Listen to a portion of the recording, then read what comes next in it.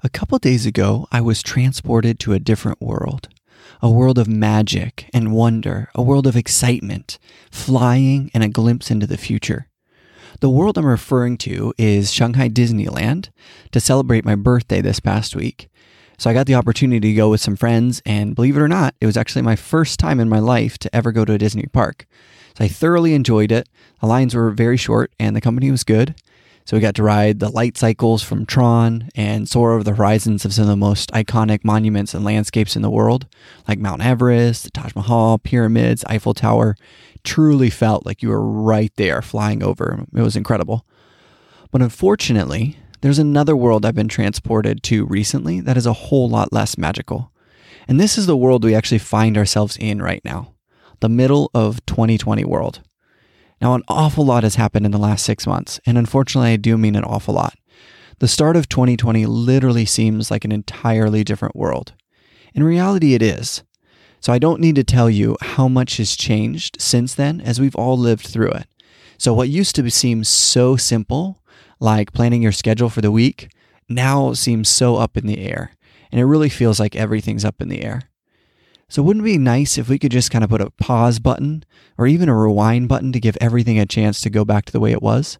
While that would be incredible, as we all know, it's impossible. So what are we going to do with the day or even the moment that we have right in front of us? How can we reset and refocus on what's important to us, even while we stay flexible with the inevitable kind of chaos that we have around us? So in this episode, I want to give you a brief glimpse into my brain and my thought process around what I'm doing to try to reset and prioritize to more accurately reflect what I feel is most important to me right now. And I hope this is beneficial for you and giving you some ideas of how you may be able to reset this summer. How does our definition of success shape how we live our daily lives? Join me, your host, Michael Bauman, as we create a life of success by exploring the cutting-edge research in happiness, motivation, psychology, philosophy, and more. Welcome to Thrive Culture Success Engineering. So I know I, for one, really need to reestablish what my priorities are right now and start working towards them again. Again, I'll tell you, they're different than what they were at the start of the year. And that's okay. So the world is different, my life is different, and I feel like it's important to adapt to the reality of the life that we have at this current moment, even though it may take some adjustment on our end. So this is kind of how I look at it. I think of priorities in terms of kind of the approximate percentage of time and energy that they require. And that includes the mental energy or focus that we have to put towards them. So this is where we can see a disconnect between the things that we may say are of high value and then what we demonstrate with our daily actions or potentially our inaction in those areas. So here's what I want you to do. I want you to picture those 6 main areas of life. So to give you a kind of refresher on that, we have the physical or the health area, your financial or your job and career. Then we have your mental area, so where you put your focus, your attention, your emotional area, relational area, and then purpose and fulfillment. And so we want to picture these in terms of a pie chart, or if you prefer a bar graph, where basically 100% of it is taken up by one of these areas. So now, if you increase the time and the energy that you spend in one area, another area has to be affected or even potentially decrease. And now, obviously, there's overlap between these categories, so it may not be a one-to-one exchange, but hopefully this will help you picture or quantify the effects of the changes that we want to start making. And you can even draw out an approximation of this chart to have as a visual reference. And I would recommend a really helpful exercise to do is just keep a time journal. And there's a lot of apps out there to be able to do this and chart on a 15-minute or 30-minute basis for a day or a week where you spend your time. And it's like a lie detector for what we really value, where we spend our time and where we spend our money. When we want to make changes in our lives, oftentimes we don't adequately weigh that there's going to be a cost in other areas of our life that we have to consider. Alain de Botton, known as the practical philosopher, says, any definition of success has to include what you are losing or giving up to achieve this. So there is going to be an element where we are not succeeding. So what we have to do is we actually have to intentionally weigh the areas that we may be willing to not succeed in for a time, to place more emphasis on other areas that may have a higher priority.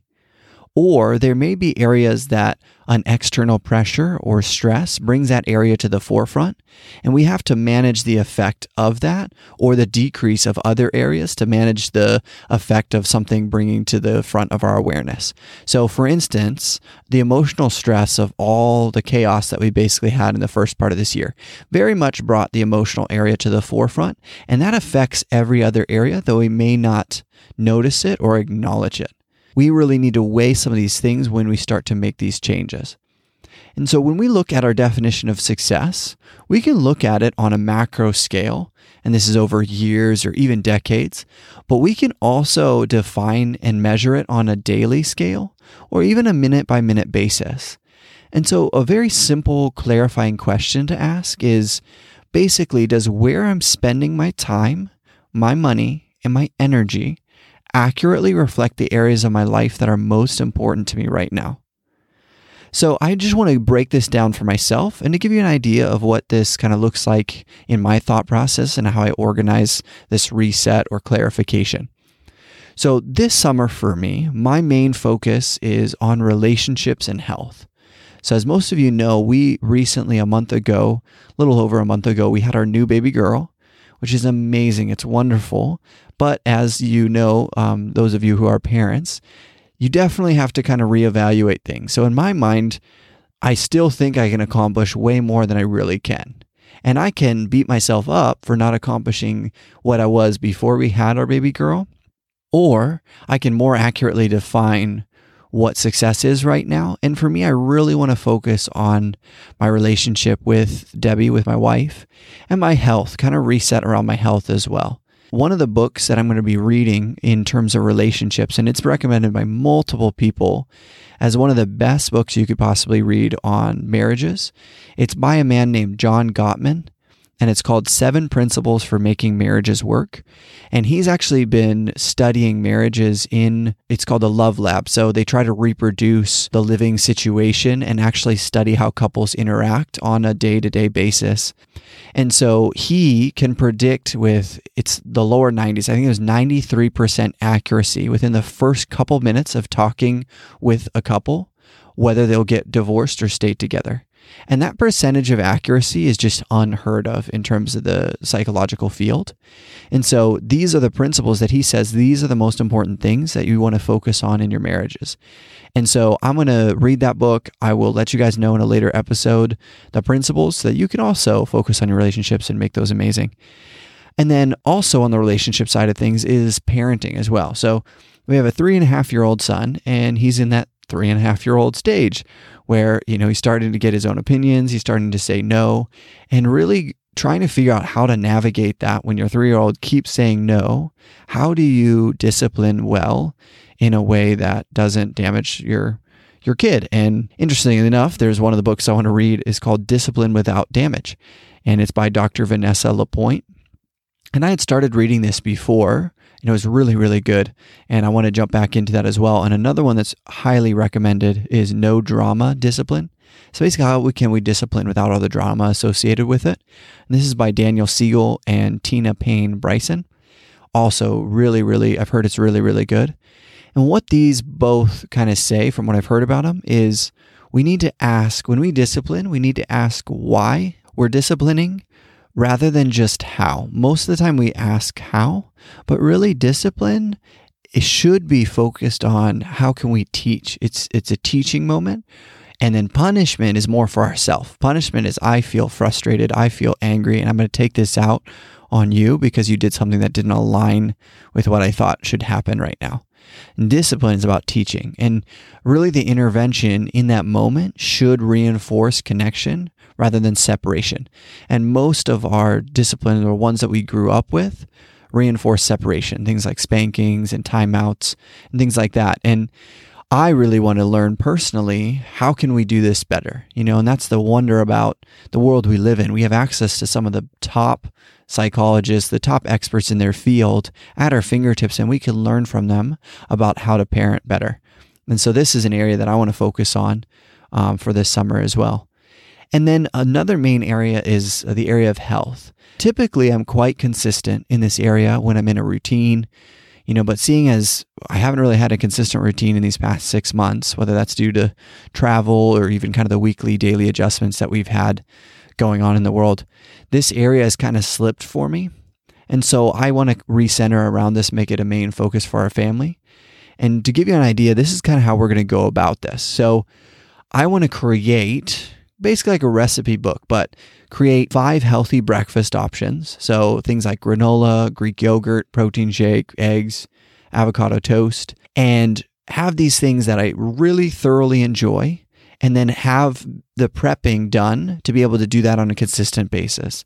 Start with something like breakfast, become consistent with that again, and then focus on, lunch, or focus on dinner, focus on our snacks. So have 5 healthy breakfast options, then 5 salad options that I really enjoy so that I can add variety in there.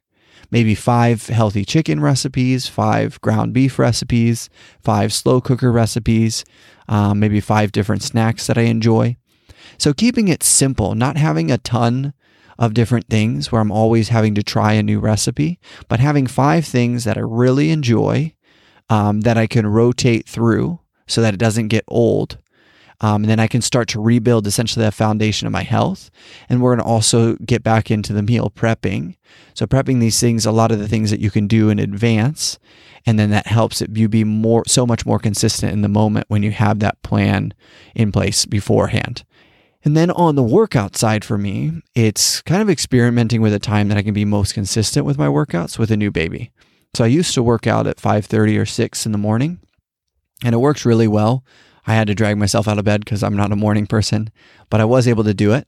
But now it's just completely pretty much off the table in terms of when I think about how consistent I'll be able to be with that with a new baby and not sleeping that great. I'm going to actually have to experiment to see when would be a good time. Maybe it's around 1 o'clock when my 3-year-old goes down for a nap. We're going to see when I can be most consistent, but also breaking this down to just 5-minute things that I can do. And I forget what episode it was, probably 7 or 8. I talked about, working out your workouts and managing your munchies. Those are some really effective things if you're looking at the area of health. And these are the exact things that I do. So 5 minutes of jump rope, 5 minutes of stretch routine, or a 5-minute kind of basic strength routine. So squats, lunges, push-ups, and planks. And I want to set the goal of doing at least 5 minutes of something a day. Once I have that checked off, then I can be like, oh, great, that was a successful day. I did 5 minutes. And 5 minutes of jump roping, excellent. I need the 5 minutes of stretching just to help me feel loose. 5 minutes of basic strength. And maybe I can tack these on to each other. Maybe after I do my 5-minute jump rope, I feel up to doing my stretching, and then I feel up to doing some strength. That's an option, but as long as I do 5 minutes of something, then we'll count that as a success. And then some of the other items that are very important to me over the summer, for those of you not in the United States, it's just really, really crazy right now with the Black Lives Matter movement and just kind of the systemic racism that's happened for years and years on that. And this is an area that I feel like, especially as white people, that we can't be ignorant in. So there are 2 books that I'm going to start reading over this summer that give an excellent look into what systemic racism has been potentially in the States and some of the blind spots that we as white people have. So the first one is called White Fragility, and it's by Robin DiAngelo. And then the second one is How to Be an Anti-Racist by Ibram X. Kendi.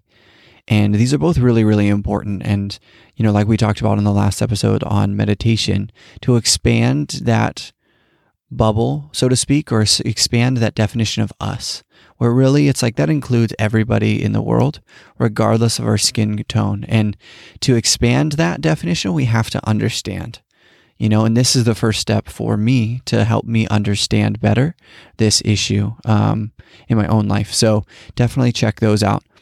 And then another emphasis over the summer is definitely getting that website up for the podcast.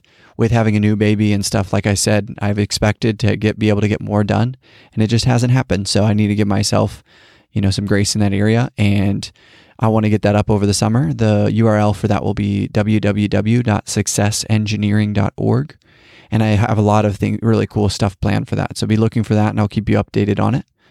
Then in the financial area for us, it's, finishing saving our emergency fund. So we have money in there, but we want to wrap that up just because the world we're living in right now is kind of crazy. And having that emergency fund allows you to not be in a pinch when situations arise, if you have the opportunity to do that. So that's a focus for us over the summer. And then Chinese is also a focus too. It's kind of been put on the back burner, but I want to break it down. Again, the 5 is a reoccurring pattern. So, learning 5 words a day for me is going to be my goal, along with kind of supplemental study that I do on top of that. Over these last, 20 plus episodes, we've covered a lot of useful information in this year in the podcast. And so there's things that I want to revisit too, because they've been so instrumental in changing my life, but I want to solidify them further. And so habits is one of these things. The tiny habits episode that we did, which was episode 5, I really want to go back and revisit that and implement that more, because all the things I'm talking about are habits. So it's the best way to implement it. And then the getting things done, which is episode 9. I did a partial implementation of this, but I want to do a full implementation of it, because the long-term benefit of just having the foolproof productivity system in place is incredible. That's going to be a focus as well. And then, like I mentioned in the last 2 episodes, meditation is so important for our brain, and I want to develop that consistent meditation practice as well. And so 5 minutes is what I'm shooting for. And for me, it's probably going to be 5 minutes in the morning. And like I said, just doing 5 minutes, I'll be good. But 5 minutes in the morning, potentially 5 minutes after lunch, and potentially 5 minutes before bed. But I will pat myself on the back if I just do one of those 5-minute sections. But I really want to start implementing that on a consistent basis. So as far as the tiny habits go, I'm going to be finding an anchor prompt. So remember, that's something that we do in our day that we just don't even think about. So having lunch, brushing our teeth, going to the bathroom, finding the anchor prompt for meditation, for the exercise, like I said, experimenting with that, for when I want to learn those 5 words for Chinese, and also reading, just getting a prompt for that is what I'm going to be looking at for this summer. So hopefully this was helpful for you to kind of give you an idea of how I break this down and prioritize where I'm spending my time and energy, and then hold it up against a mirror of what I say I value to notice where the discrepancies are, and then make the necessary adjustments. So it's important in this process to be compassionate with yourself, and sometimes this is a challenge for me, and then also celebrate those everyday wins and successes, which can also be a challenge for me. So that's why I'm breaking it down to those 5 minutes, as it goes a long way. I'm systematizing the start of these routines because right now with a new baby and everything that we have going on, I don't really see myself doing more than that at this point. So I'm building the foundation, and then I can grow on it later. So here's to kind of the reset for the summer, and just the daily forward movement of becoming 1% better than I was before. I hope to see you back for another episode of Thrive Culture Success Engineering with your host, Michael Bauman.